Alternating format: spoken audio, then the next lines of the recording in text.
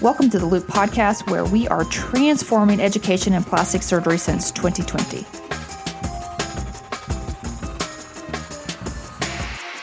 Hello, everyone, and welcome back to the Loop podcast. Today's episode is a resident-based in-service review of breast reduction. This is a supplementary episode and not a comprehensive review. This is a breakdown of key points from previous examinations from the ACAPS website that may help studying for boards or in-service. This is a pretty short topic and has some overlap with some other core topics listed in the core quest, and so that usually means it is a high yield and highly tested subject.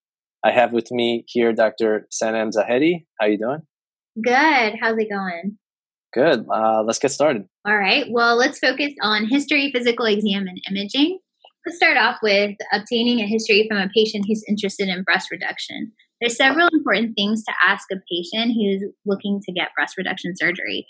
The Gale assessment model is a validated tool to assess risk of breast cancer. It encompasses personal and family history of breast cancer, breast biopsies, or breast surgery. Other factors include lifetime estrogen exposure, such as age at menarche, menopause, number of pregnancies, age of first pregnancy, use of birth control.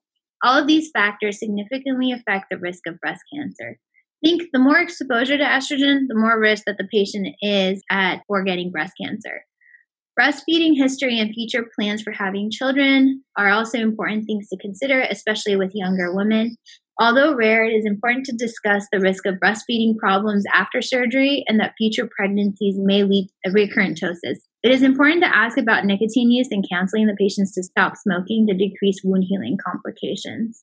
The importance of erogenous breast sensation should be noted, as decreased or complete absence of breast sensation is possible after surgery. In terms of HPI, it's important to ask about duration and locations of symptoms, alleviating factors, documented conservative measures, history of rash, intertriginous infections, shoulder grooving, and postural changes. So, Brian, what are some important things to look for on a physical exam? Physical exam should note any asymmetry between breasts. It should include a complete bimanual exam for masses in bilateral breasts and axilla, and looking for any scars on the breast that would indicate any previous biopsies or surgeries. It is also important to note if there's any discharge from the nipple. Breast measurements are also important to help plan for surgery, and those measurements usually include sternal notch to nipple, midclavicular to nipple, and nipple to IMF distance. Moving on to imaging and surveillance, a screening mammography or a screening mammogram is for normal routine surveillance. And that's usually recommended for patients who have no evidence of mass or clinical suspicion of mass. And this is just for routine surveillance. The American College of Surgeons recommends for breast cancer screening in average risk asymptomatic women to start their screening at age 40 to 44 years old, annual screening 45 to 54 years old, and biennial screening for women older than 55 years old who is in good health and life expectancy greater than 10 years. There are several different societies with slightly different recommendations, and I'll mention them here. The American College of Radiology recommends screening to start at 40 years old, and the US PSTF recommends biennial mammograms between 50 and 74. In patients who are of an age when standard age of breast surveillance is recommended, usually around 40 years old, obtaining a screening mammography should be done prior to breast reduction surgery. In patients who are younger than recommended routine screening, some surgeons prefer to always obtain a preoperative baseline screening mammography, but that's not formally endorsed. Sanam, is there a difference between screening and diagnostic mammogram? Bringing back the general surgery days, yes, there definitely is. A diagnostic mammogram is different than a screening mammogram. A diagnostic mammogram is usually done after a patient or a provider palpates a mass in the breast and needs additional views to better characterize that mass. So, for example, if a patient noticed a self-detected mass on a self-breast exam, or their doctor found a breast mass on clinical breast exam, then the first step would be to obtain a diagnostic mammogram. MRI is an adjunct to mammogram in cases of known BRCA mutation, or if a first-degree relative has BRCA mutations. Ultrasound is another adjunct to mammograms. It's useful in patients with dense breast tissue, and it helps characterizes the breast mass to determine whether it's fluid-filled or solid. Now let's talk about the risk of breast cancer and incidental findings after breast reduction. This seems to come up on the in-service every single year. Yeah, so if performing an ipsilateral mastectomy for breast cancer with contralateral breast reduction for symmetry, there is a 5% probability of an occult breast cancer detected incidentally in tissue specimen for the reduction. The rate of incidental breast cancer found in a specimen of reduction in an average risk patient is approximately 1%. There are some other incidental findings that typically come up on the exam. For example, incidental ALH or atypical lobular hyperplasia. This increases the risk of breast cancer, and at that point, you would want to refer the patient to a breast or oncology surgeon. Incidental ADH or atypical ductal hyperplasia is also putting the patient at increased risk for breast cancer. You start by doing a risk assessment model. You can use the Gale assessment model to determine if the patient's at high risk. And then again, you want to refer to a breast or oncology surgeon.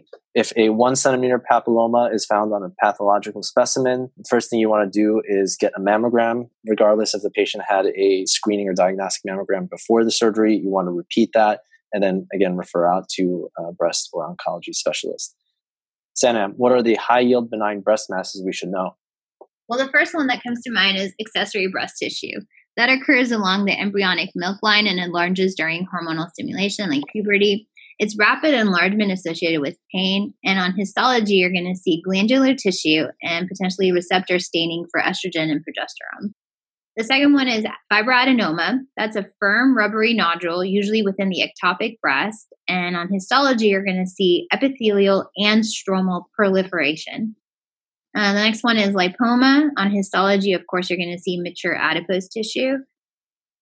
And then you have juvenile papillomatosis or the Swiss cheese disease. On histology, you're going to see epithelial hypoplasia, papillomatosis, sclerosing adenosis, and cysts.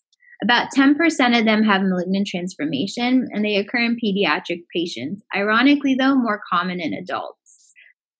So, Brian, what are some other breast conditions that I haven't mentioned?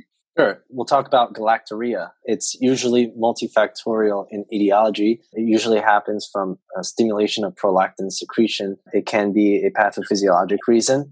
It can happen from breast manipulation. It can happen from a periareolar incision or irritation from the fourth intercostal nerve. And that affects the afferent signal to the pituitary gland. The treatment for this is bromocriptine. Next is juvenile or virginal hypertrophy of breast. This is growth of breast tissue due to hypertrophy of stromal component of the breast tissue, which is connective tissue of the breast, including fibroblasts and fat. Next, let's talk about blood supply and sensation to the breast and nipples. This is extremely high yield. So for blood supply, the nipple, the internal thoracic artery is the dominant supply. In terms of breast reduction, there's different pedicles that you're going to think of. And for anybody who's interested in imaging, Dr. Hall Finley has a great PRS paper on this topic, and we're going to include imaging on our YouTube site. So for anybody who wants to follow along with imaging as I'm describing this, you're welcome to refer to our YouTube channel. So let's talk about inferior pedicle. So the blood supply for an inferior pedicle comes from both the deep artery and vein coming just above the fifth rib and the more superficial arteries from the fifth inner space coursing down around the periphery of the breast and then traveling up in the subcutaneous tissue. For a central pedicle, the blood supply is dependent entirely on the artery and venae comitans that penetrate up from the fourth inner space. For a superior pedicle, the blood supply is from the descending branch of the artery coming from the second inner space of the internal mammary system. And for a medial pedicle, the blood supply curves up around the periphery of the breast from the third inner space and runs in the subcutaneous tissue towards the nipple. In terms of nipple sensation, if you're having a Wise pattern reduction with a superior medial pedicle, the terminal branches of the fourth and fifth anterior intercostal nerves provide your main sensation because your lateral branches are sacrificed as part of the breast that's excised. But if you're not having a Wise pattern reduction done and you just are talking about normal breast sensation in a breast that's never been operated on, then the lateral branches of the fourth and fifth intercostal nerves are going to give you the main nerve innervation. Lastly, let's go over some of the most common complications after breast reduction surgery. So some of the most common complications happen with delayed wound healing, and that's typically at the T-junction of a wise pattern incision. The next most common complication is a spitting suture. It's quoted around 9%. Hematoma around 3 to 4%. Nipple necrosis is about 3.5%. Hypertrophic scars, 2.5%. Fat necrosis is 1.8%, but there are certain risk factors that can increase that risk. For example, a tissue resection weight, a long sternal notch to nipple distance of greater than 37 centimeters, elevated BMI. There are some other less clear risk factors that could increase the risk of fat necrosis, and that includes smoking and surgical technique. Hormonal therapy and birth control pills are not considered risk factors for fat necrosis. Neither is age or history of massive weight loss. If a mass is palpated postoperatively, it's important to do an ultrasound and a mammogram to confirm suspicions of fat necrosis. Some other less common complications include seroma, that's about 1%, or infection, that's about, again, 1%.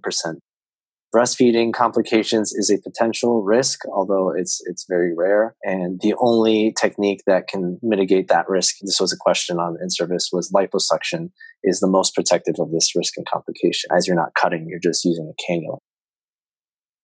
Well, that ends our quick review of breast reduction. Just a reminder, this is not a comprehensive talk, just going over the most recent ACAPS published in-service exam, and hope to see you guys next time.